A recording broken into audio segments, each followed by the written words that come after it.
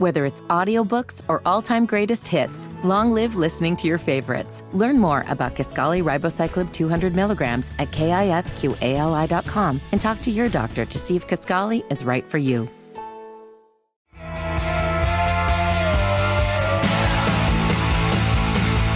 My name is Nigel. Jason Hammer right over there with a very special guest on the WIBC hotline. She is one half of the Chicks on the Right, chicksontheright.com. Mock joins us. Hello, lovely lady. How are you? I'm good. Happy birthday. Oh, Thank you. Thank you very much. I appreciate that. You can send nudes to @HammerandNigel on Twitter, Mock. Let's get into the blank show that was over the weekend. I mean, we had a little bit of everything going on. We had people pulling fire alarms. We had people fighting about Ukraine funding, the craziness of keeping the government open. I just want to get your opinion on everything you saw.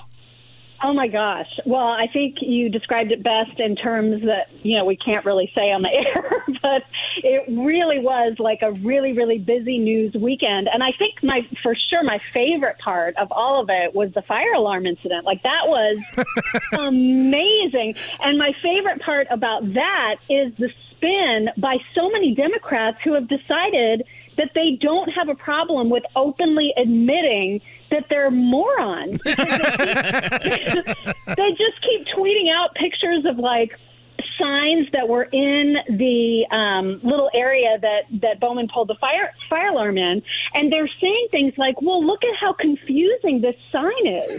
And I'm like, wow. We've known how fire alarms work since we were in kindergarten, and Bowman, of all people, should know because he was a school principal. Yep. So for him to pretend that he's like, I thought it was going to open the door. I mean, it's just ridiculous. So either the excuse is one of two things. Either you did this intentionally and you were trying to sabotage a vote, or you're quite possibly the most ignorant man I've ever seen in my life. One or two of those is the excuse. Neither one of them's good. No, neither one of them is good. Did you guys see AOC excusing it by saying he had a moment of panic trying to escape the vestibule?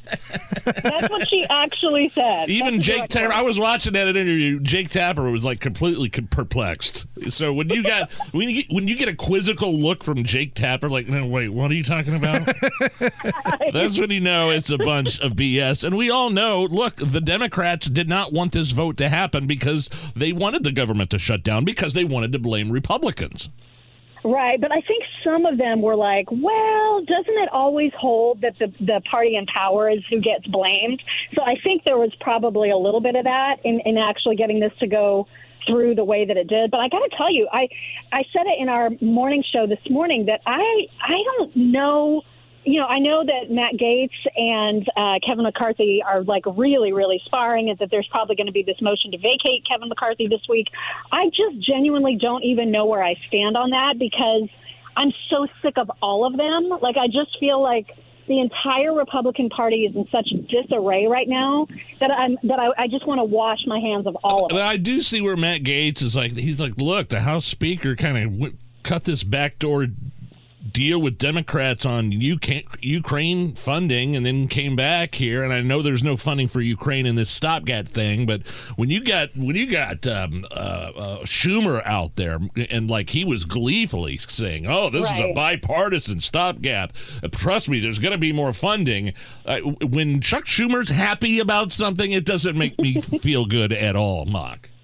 No, I totally agree. And most of the time when I hear Matt Gaetz making his points, I'm like, yeah, that makes absolute, complete sense. But then, again, I look at just the fact that he's not really moving the needle and likely won't with this motion. And so then I go back to, my God, this is just a huge waste of time. And it's not accomplishing anything. And it's not helping pass any legislation. And it's infighting, and I'm so sick of it. Doesn't it show, though, that I think as the times change, as the years go by, there's two different types of Republicans now. And I think it took Donald Trump and his win in 2016 to really showcase this. There are the establishment folks that, they hate change. They want to remain in power. They're big government, big spending, even though there's an R next to their name. And then there's a pocket group. They call themselves the Freedom Caucus. They feel like it's time for this swamp to be drained, and that includes Republicans. We need to focus on America first. I think the movement is behind the latter group there. They just don't have the numbers. Does that make sense, Mock? It totally makes sense. But what's interesting, too, is that Trump is on the other side of them. So if you look at who he's supporting in this fight, he's all in behind McCarthy. And so it's really just this super interesting split, because Trump, you would think, would be leading, the charge behind the Freedom Caucus, because that's where his base lies, but he's not. And so that throws a whole different wrench into everything that's happening in Republican politics right now. It's really getting interesting. And then on top of that, you throw in this announcement that's taking place next week of RFK running as an independent. And I don't even know what next year is going to look like. It is going to be so crazy. So who does that hurt? Because we were having this debate over the weekend, because at first glance you would think, well, he's going to take votes away from the Democrat. But the more that I think about this, Mock, I'm not so sure about that, because Donald Trump is a guy that so desperately has to win over people who hate his guts. And I think because Joe Biden's such a disaster, there were people lined up to begrudgingly vote for Trump because even though he is unlikable, they thought the country was better. But now they've got another option. Yeah. So who do you think this hurts?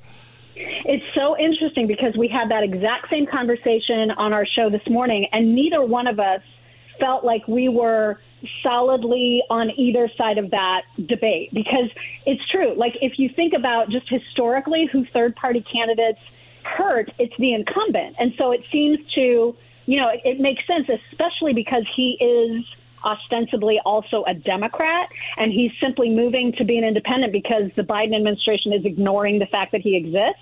So he's like, nope, you're not going to ignore me. I'll just go out against you. And so you would think that just the math would work against Joe Biden, but for all the reasons that you just gave, this is a huge out for a lot of people who cannot stand either candidate, who think that they're both too old, too unlikable, too damaging, and too divisive. And so now all of a sudden they have RFK Jr., who is a Democrat and who many of his policies I absolutely cannot stand. But there are going to be people who are sick and tired of Trump's crap and sick and tired of Biden's destruction of the country, who are just desperate for a third option and will compromise some of their dislikes about RFK's policies and go with him. And by the way, I don't know who it's going to hurt more. Well, here, big picture for the Democrats. When you talk about, you mentioned it earlier, the split, the fracture in the Republican Party, the Democrats are a unified front. Are they not? Yep. I mean, that's one big advantage that they have. They are all in. They might not say it out loud because I don't think a lot of Democrats want Joe Biden to run, but they are certainly a unified front. Without question, and that helps them Yes. a great deal. But I mean, I know that a lot of traditional Democrats do not like RFK. They've done a good job as painting him as like this weird, wacky conspiracy theorist and an anti-vaxxer. But when you listen to him actually talk about those things and explain himself, and if he has more of a platform and an opportunity to do that, he is going to bring a lot of people over to his cause. And I just don't have a good sense. I wish I did, about who that will impact more. I just think it's going to go. I mean, there is a possibility he could win. You know what I mean? Because think about this.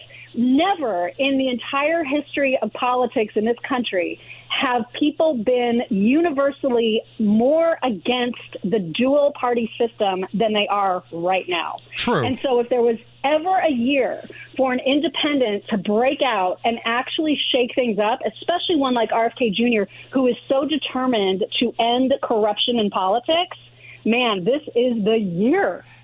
And if you're somebody that's a Trump supporter, the reason I think you keep an eye on this is because the pathway to winning the Electoral College, to winning the presidential election, is very small for Donald Trump. I mean, if he wins some of these swing states, yes, absolutely. But Wisconsin, Pennsylvania, Georgia, Arizona, these are states that Donald Trump has to win. And on election night, there has to be a cushion because you know what's going to happen when all the mail-in votes come in. Right. And if you've got some folks deciding to jump ship and go with RFK Jr., I think this hurts Donald Trump a little bit more just because the margin of error is so thin for him to win the presidency. I mean, it's a solid point. And it's why it's just going to be probably the most exciting election year this country has ever seen. Like, this is going to be a crap show of epic proportions. And it's just going to be entertaining to watch, even though, of course, at the same time, it's like depressing as hell because it's our country at stake. So, the commentator, and our jobs make this a very exciting time.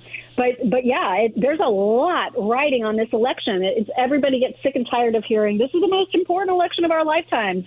But man, it's sure shaping up that way. And speaking of crap shows of epic proportions, how about that GOP primary debate last week? Oh my God. I was so mad. I was screaming at like so many different parts of that debate. It was such a waste of time. And so I think what made me the maddest was Dana Perino's closing question, because I was just so disappointed in her for asking such a ridiculous question, like, who are you going to vote off the island that's on stage with you right now? I was so grossed out by that.